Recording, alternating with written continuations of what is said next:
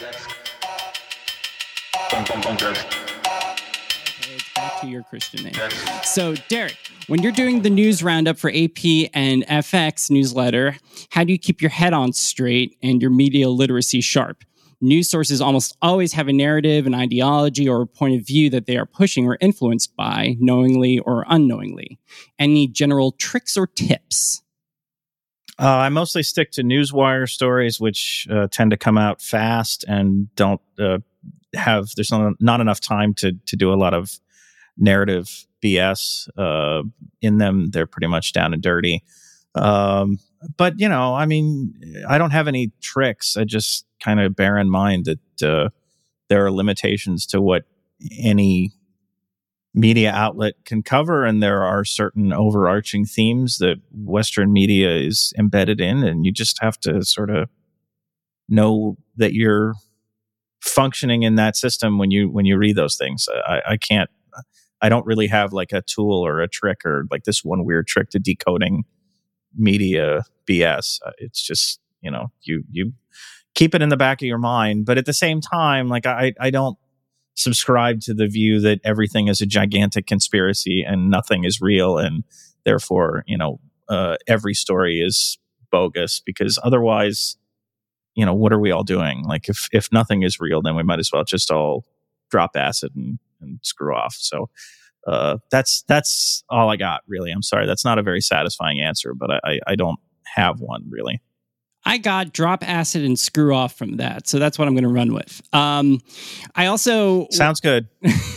I also kind of wonder, when you're aggregating the news, especially for FX, what you look like. Would you say it's more...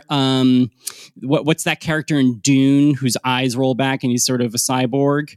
Or is it more Ghost in the Shell, like you have little fingers that come out of other fingers and you're typing at a speed that no human can actually accomplish?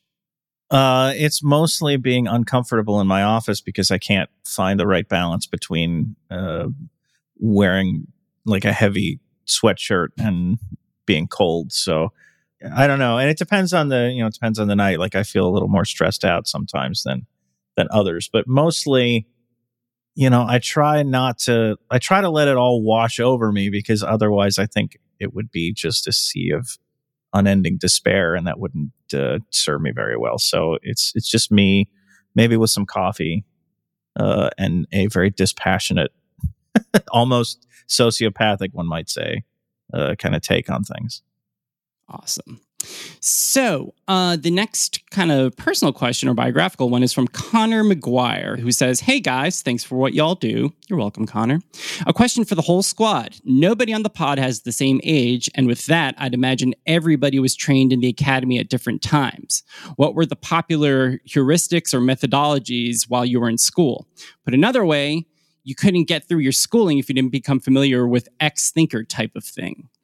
And I remember Danny got into this a little during the first Queer Germany episode with Hunicke, but what would you say is the big sort of methodology in history departments today, assuming there is one?